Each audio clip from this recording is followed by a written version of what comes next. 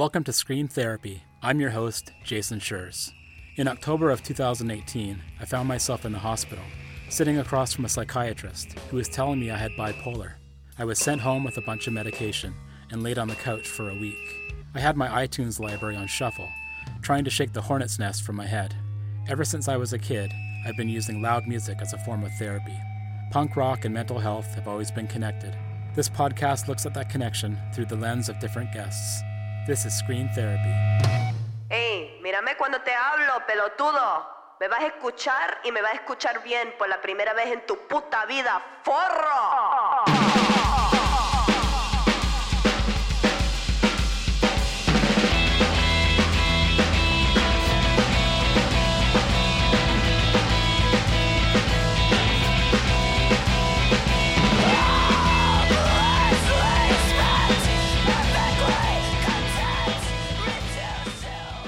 Complex post-traumatic stress disorder is complex.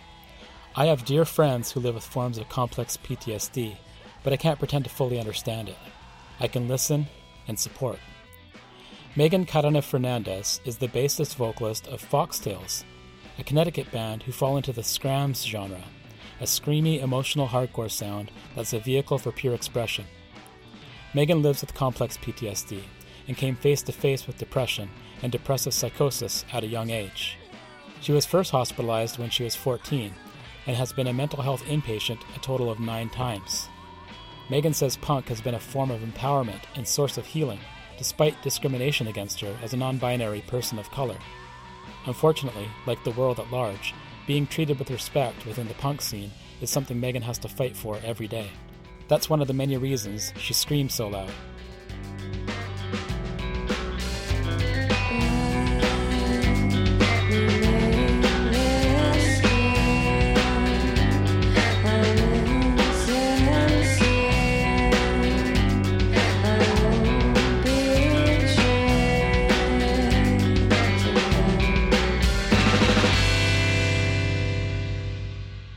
My name is Megan Nicole Carana Fernandez.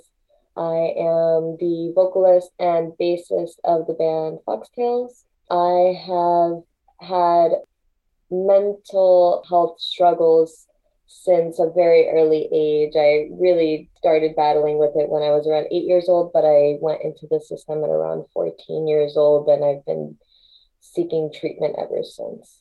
You mentioned that you were struggling with this since you were quite young. When did you first realize that something was going on? I know a lot of folks, they have a hard time distinguishing between what we call quote unquote normal and mental health condition.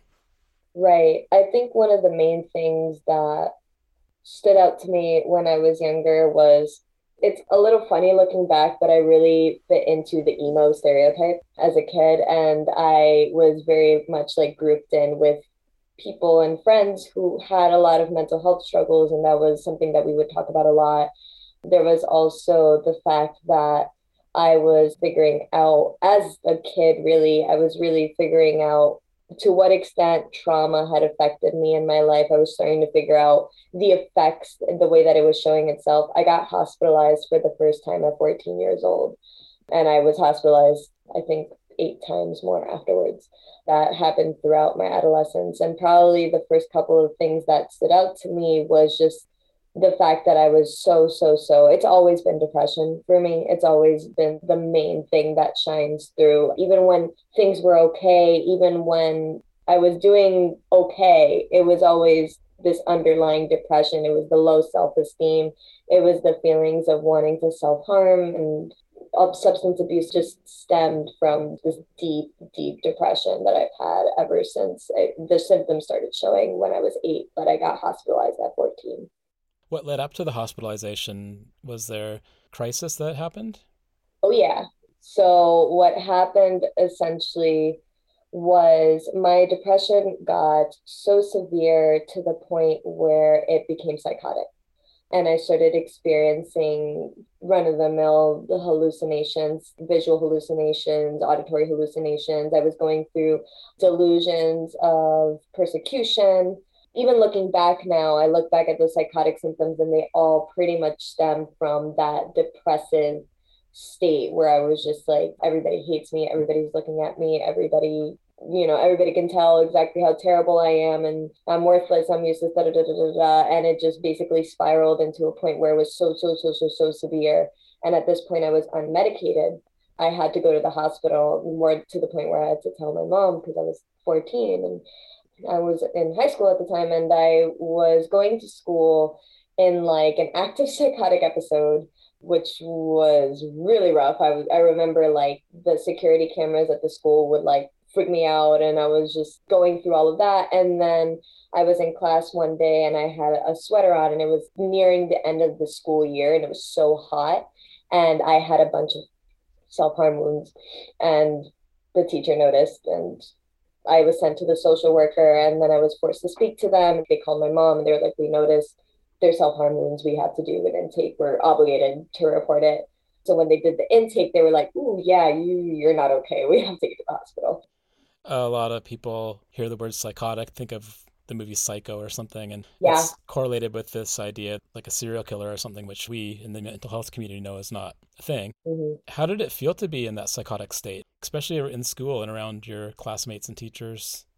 My depression gets to the point where it's so low that it gets psychotic. With other people I've seen, it gets so high that it gets psychotic. But for me, it was really alienating. It was really scary. It was really foreign. It sort of came to me all of a sudden too. It was like little things would like build up here and there. One of the hallucinations that I had were of things that very well could have been real. Like, for example, like I would see rats on the floors. It started culminating to the point where I was seeing packs of rats. And I knew that that is horrifying, and I would like scream, and I would like, my mom would come in and be like, what is going on? And then she'd be like, there's nothing, like I don't know what you're talking about. And also just voices that I would hear, they were also very depressive in nature. They were very critical, things that I would echo to myself, like you're worthless, you're useless, and nobody likes you, everybody hates you, can't you see that this is happening, look at the way you look terrible, just these constant depressive, and it came from a depressive state. And so when I was experiencing it, thankfully, once I was medicated at that point in my life, I didn't experience that severe of a psychotic episode again because I had been medicated continuously. And I only had very minor symptom relapse in terms of the psychosis because I would start to recognize when my depression would start to get that severe again. I was able to avoid it for the most part, thankfully, but experiencing it that time and being so in it was very scary, very isolating, alienating. I felt very like there's no way that I can even tell this to anybody. Isolation, alienation. I've heard those words a lot through my interviews for the book and the podcast. A lot of punks turned to the punk scene because they felt out of place, outsiders. Was that your experience? So it's funny because my experience in the punk scene was that, yes, it's funny. If I think about it really, I sort of think to myself, it was something that I always wanted to do. I always loved punk. I always loved alternative music. I was always weird. And that was kind of just like a thing. And I didn't really care. When I started Foxtails, I was sort of like, this is just one other weird thing of the many weird things that I do. I'm a weirdo, so I'm going to do this, like that type of thing, especially because I've had experiences in the scene most of the time when I was younger, where I actually felt like an outsider in an outsider scene. So that was extra confusing and difficult.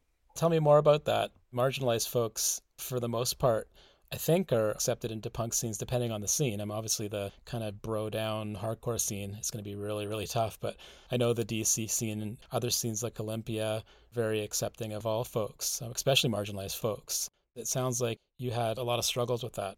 When we started playing shows that were outside of Connecticut, I noticed myself, oh, I can be more myself. There's more people who look like me here. There's more people, who are definitely vibing with me, who feel me, like who understand and things like that. Especially when I was younger and I didn't identify as non-binary back then. So I was just a young brown girl in the scene that was dominated at the time in Connecticut, middle-aged white men, or like not even middle-aged, like maybe like 20s, 30s.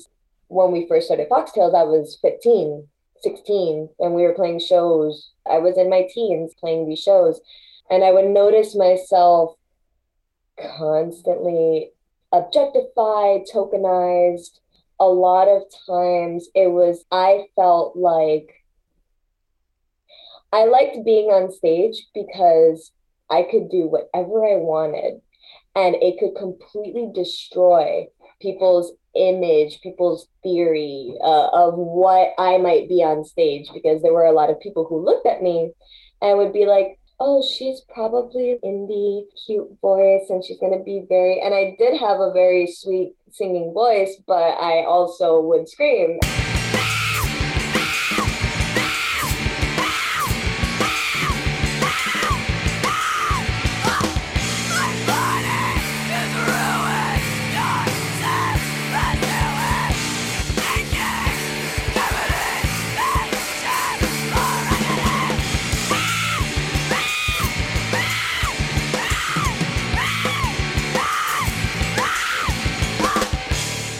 And it would really rattle people, especially with the name Foxtails, because it was feeding into the stereotype of just like a cute indie band, but that's not what it was. So I would get onto stage and I would start screaming my lungs out, and people would be like, this is not what I expected.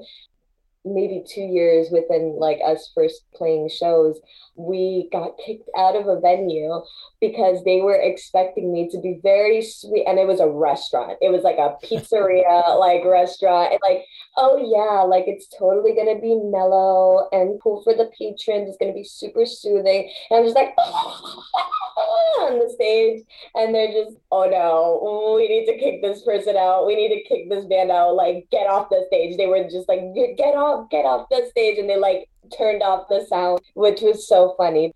People had this idea and this image of what I was supposed to sound like, what I was supposed to be. And I've always been the type to break that. And then at one point I was barred from venues because I was speaking about Black issues. I was there was a lot of people who were like anonymously harassing me over the internet. And at one point I was getting death threats. The scene as a whole is pretty accepting, and they have these ideals and these values that are absolutely accepting of marginalized people, but they have these ideals and they uphold these values, but their actions don't match. They say one thing but they do another. Punk is supposed to be the safe place. I think that it is, but obviously I come from a much different place than you do. I guess I'm wondering how you feel about punk rock scene versus what you see in the outside world. I'm using lots of air quotes today. The outside world. Is there a difference there for you? There is a difference, but it's similar in nature sometimes. Being just who I am, walking through America, there are things that I notice in anybody who has an internalized bias. I can detect it immediately. And the punk scene is not immune to those internal biases and these unconscious biases. As much as we want to believe that they might be freer of these things, they're not, because it is inherent in the culture of America, unfortunately. In the punk scene, I've found that people are more willing to learn. There tends to be more accountability, at least from what I've seen in recent years. But I think that when it comes to issues of race and issues of misogyny in the punk scene, they definitely carry parallels to the outside world, because I don't think that any one community is necessarily immune to it. Even the communities who experience these things are not immune to those internal and those unconscious biases. There are some people who have done a lot of damage, not only to my reputation as a person, but also to my mental health. When I was growing up, music was everything that I had. This band, writing music, even still to this day, it's my passion. It's everything that I live for. I pour every single ounce of emotion and turmoil and catharsis and everything that I can possibly put into it, I put into it. And knowing that there were people behind the scenes waiting to see me come down and try to knock me down purely because they had these internal ideas and beliefs about what kind of person I was, a lot of it was centered around misogyny and racism. And that is something that I notice now much more clearly over the years. I am seen as a woman of color walking through America, and I get shit for it left and right because I get the misogyny and I get the racism, and it's a very complex issue and it shows up in numerous different ways. And so I sort of take that complexity and I am able to put it into the lyrics, because one thing that I'm very proud of personally with my lyric writing is that it tends to be cryptic. What I really like is that a lot of people of all different walks of life can relate. The common emotion is suffering. People, although they may not have lived the life that I've lived, they can feel that and they can read it and they can see it and hear it in my voice. Most people can read these things and feel that same catharsis that I feel, that I hope for others to feel when listening or when reading. That's very important to me. And it's not even a conscious thing that I do. It just sort of is. With the suffering and these concepts you're talking about, how does it feel to let those things out?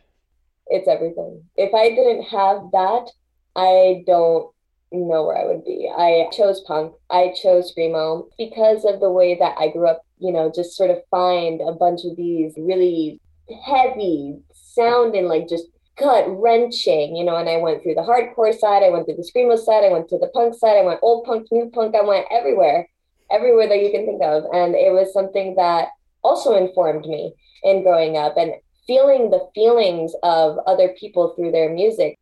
Bands with other voices of color, femme voices. That is something that also was very inspirational to me growing up. I can do that too. It's the inspiration of other people that bring me to where I am. Because I think that had I not been exposed to screamo, had I not been exposed to punk and heavy music in general, I would have found a different outlet and I probably wouldn't have been very successful, because I think that punk and screamo is especially a unique art form in that anything can be expressed. Anything can be expressed in any way that you want it, and people will like it or people won't like it. But you can always do what you want to do, because that is the nature of the genre. The genre is catharsis. The genre is suffering and triumph and moving and grieving and everything having to do with human emotion. That is punk, that is screamo, and especially politics too. Politics is a part of punk. When you are putting your heart on your sleeve and you're talking about things like mental health, you're talking about things like suffering and grief and agony and torture and turmoil and things like that, it's political.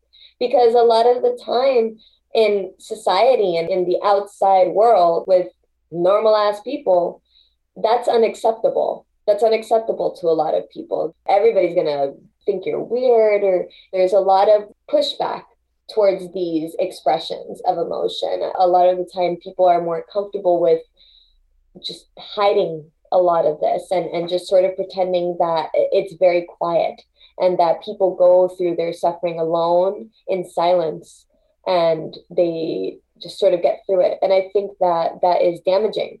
That's very damaging. And I think that the genre of punk is inherently political for that reason, because it is going against a societal ideal that you need to subdue yourself in order to be acceptable to other people. And I take that to the max personally. I take that into my heart and into my soul. So that's why when I do music, when I'm writing my lyrics and I'm performing with my voice and with my instrument, I do whatever the fuck I want, because that is the core of punk.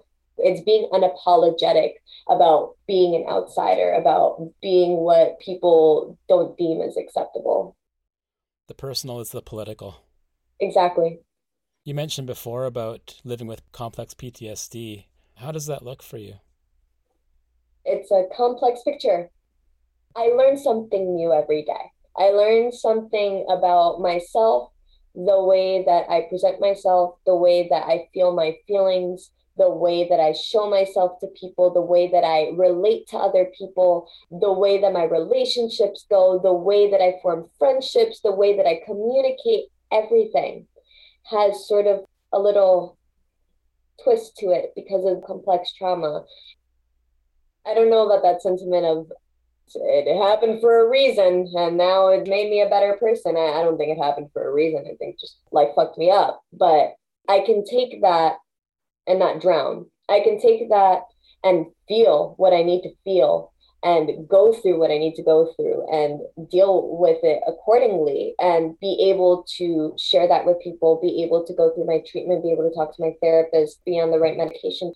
But also, I just think of it as a learning process because I'm constantly learning. I'm constantly learning about the ways that it affects me. And I try not to let it dictate what I think about myself. I try not to, because with complex trauma, it has a tendency with a lot of people, and it's so understandable, it's so valid, where a lot of people will feel consumed by it and they feel that everything that they think about is trauma, and everywhere they look, everything they do, everything they are is a product of trauma. And sometimes I feel that way, but I try to remind myself that although I came from a foundation of trauma, that I've still grown into my own person. I've still grown into my identity. I still am who I am because this is how I was destined to be. And not only that, but because of the personal work and efforts that I've put into myself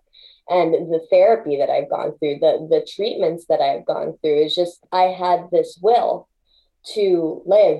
And despite my deepest depressive episodes, despite wanting to die, despite trying to die, there was something, I feel like either it was my subconscious or it was God or something out there that just kept me here. And that's something that I think about too. That's something that I consider is just, if I were meant to be dead, I think I would be by now with all the shit that I've tried. So when I think about complex trauma, I just think of it as learning now rather than a destiny or rather than a way of being, rather than who I am. I just think of it as informing who I am rather than being who I am.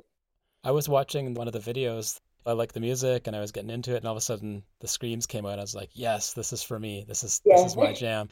You mentioned being in the restaurant and people just being freaked out. Where do those screams come from? Because I know a lot of people, it just happens.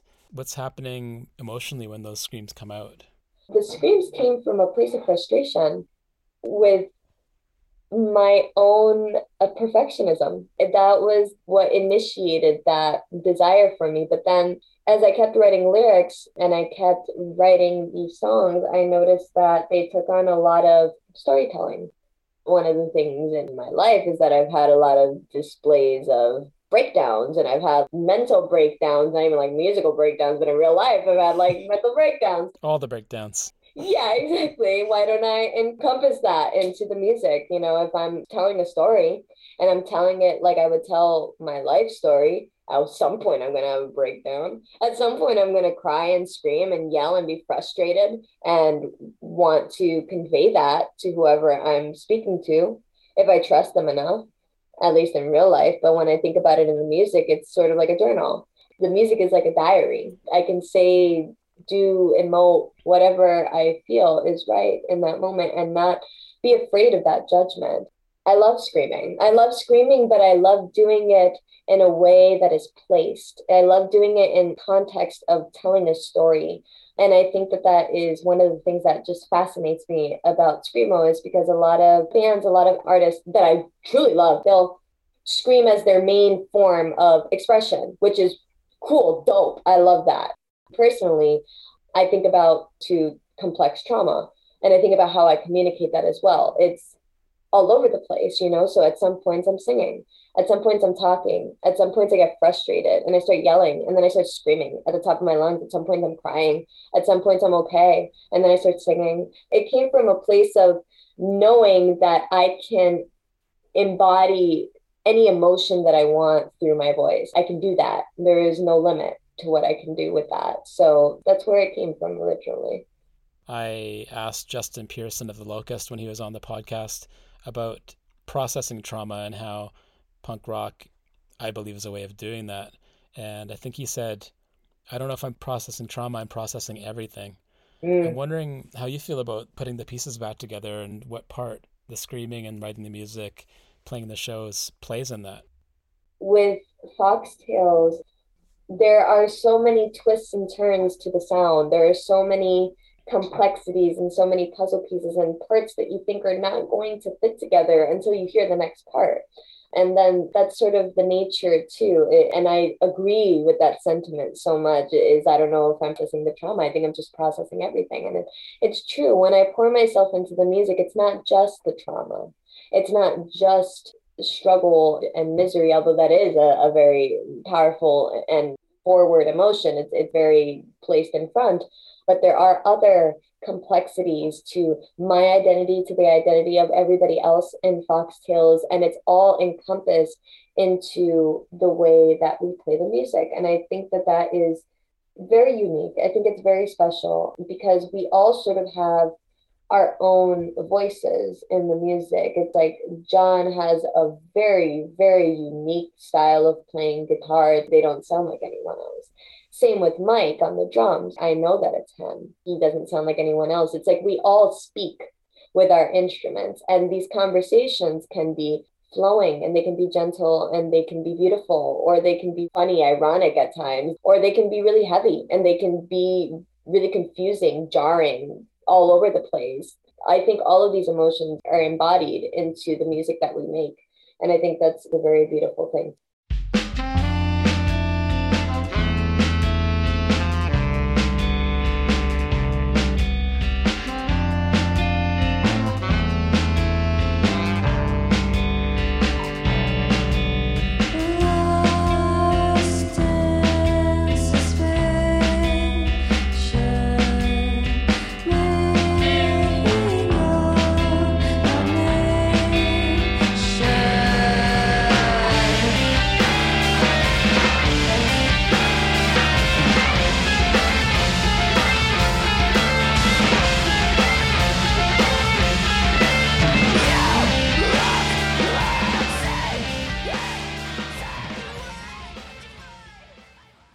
Thanks for listening to the latest episode of Scream Therapy.